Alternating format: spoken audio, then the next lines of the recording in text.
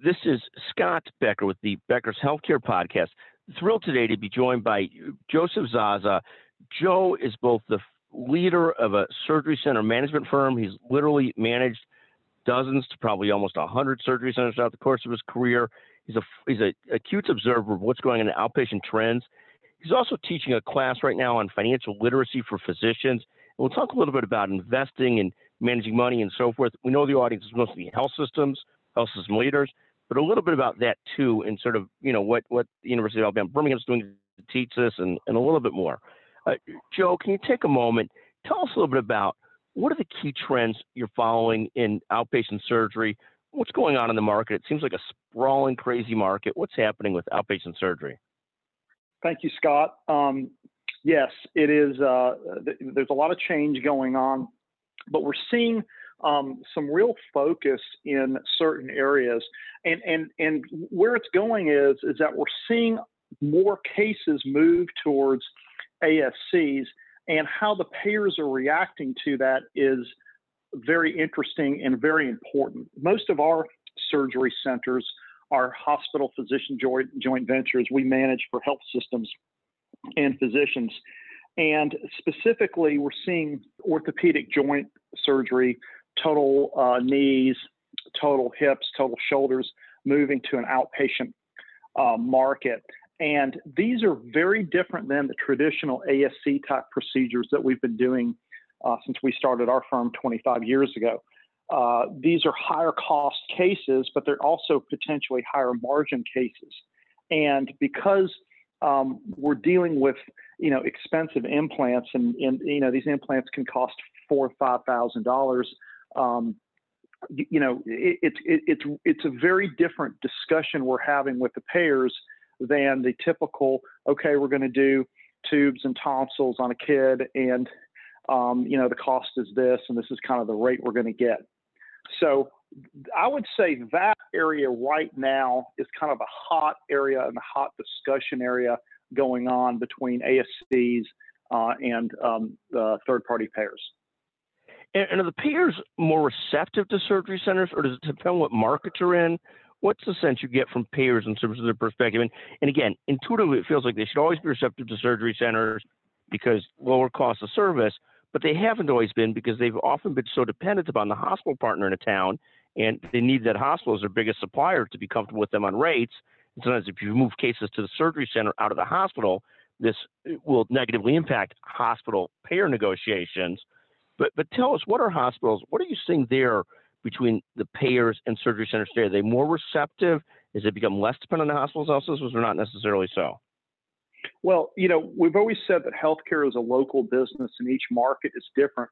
However, we're seeing the big payers roll out, what they call them national contracts, and they're national. They're more of a regional type contract where that payer has a large segment of the market and is trying to kind of move everybody to the same general rates. One of the things that we feel like is part of the discussion with the payers is to say, look, this is a win-win for both parties, and these cases are moving out of the hospital. You're paying typically 2 to 3 times more in the hospital. So, and our hospital partners are usually at the table with us, and it's a little bit of a mixed bag for them. But the movement of these cases, and specifically some of the cases I'm talking about, to the ASC setting helps them with their other discussions with the payers, the hospital's other discussions with the payers in the big picture. But if you go to a market and you just have a surgery center and say, look, we need better rates than this, and we're moving stuff out of the hospital, the payer's looking at a much bigger picture. The surgery center and the surgery carve-outs that we're talking about are maybe a very small piece of a much larger pie, and you see a lot more resistance under that type of scenario. But when you're working in conjunction with your hospital partner and you're bringing this to the table, you tend to get better results. Fantastic. Thank you. You're also teaching class at the University of Alabama Birmingham. It's got this great graduate program for healthcare and healthcare leadership and administration. What are the fundamentals of that class? What are you teaching about financial literacy?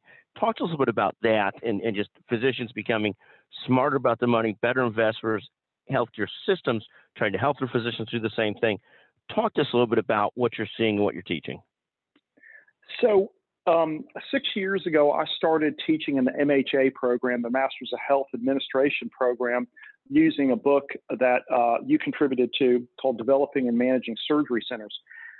Out of that came, the medical school came to me and said, will you teach a class on financial literacy for physicians?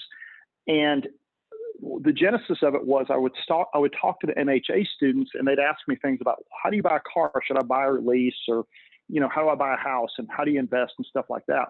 And so the genesis of this class came out of that, and basically classes for their new draftees to teach them, how to hire an agent and how to deal with money so that they don't waste it. And we start this class really in 3 different areas. We start with that it's a people business, and physicians don't know everything, and I don't know everything, but there's the division of labor, and we really talk about how you interact with people.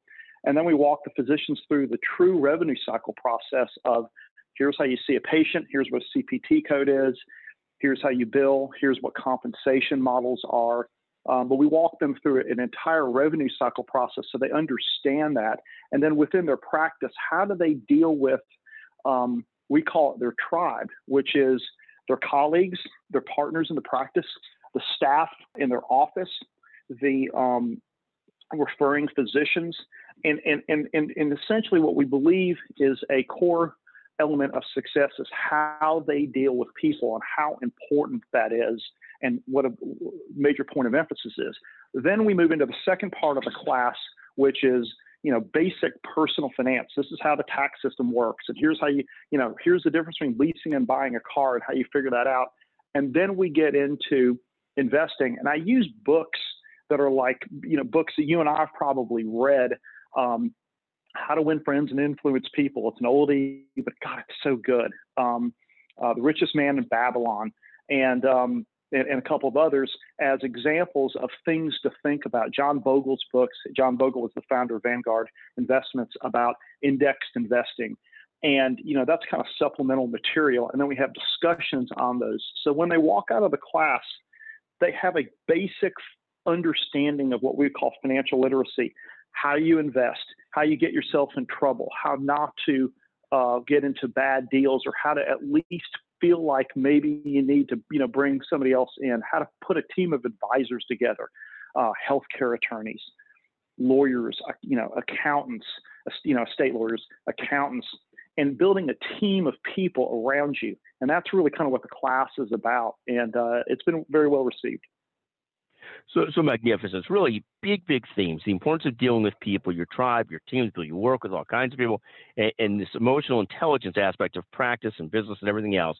And then the basics of finance, investing, revenue cycle, and a whole lot of other issues that go into feeling centered, having control of your life as you go forward, so that you're not beholden to everybody else for the rest of your life, that you have some control of your financial future and destiny. And Joe, talk for a moment about this year. What are you most focused on and excited about? You've built a magnificent surgery center company. You also are a teacher. You love working with people. What are you most focused on and excited about this year? Well, we want to get better as a company. And we take our summer project. Every summer we take a project internally as a company, and it's continuous improvement, and figure out how can we get better operationally as a company, and how can we serve our clients better. So our project this summer is ongoing, and it has to do with the revenue cycle piece of it. That's my immediate micro focus. On the macro front, it's attracting the right clients, good clients that we can do a good job for, and keeping the company big enough that we have plenty of operational strength, but small enough that we're still a boutique operation and people pick up the phone and can call me. And that's a balance, and it's tough some days to achieve that balance. But those are the things we're striving for. I'm super excited about the industry itself right now, the ASC industry itself. There's several very good companies in our space, and they're doing a good job. We're seeing these cases move towards an outpatient setting, and that's a real positive. and it looks like we're coming out of COVID, and what does the world look like post-COVID? Those kinds of things. But ambulatory surgery centers are going to be an integral part of healthcare delivery, and they're going to grow, but they need to grow in a very focused way, meaning that you don't just, it's not 1991 where you just build a surgery center on every street corner. It's where do you build a surgery center, and how does this fit in with the health system strategic plan or the physician group's strategic plan? And that's where we like to get involved and help our clients. So I'm really excited about the next few years and where things are going. I appreciate you so much taking the time to visit with us today. Can't wait to get a chance to see you again in person at some of the Becker's Healthcare conferences. Always a pleasure to visit with you. Congratulations on your teaching at UAB and the success of ASD management. Thank you very much for taking the time to visit with us today. Thank you, Scott.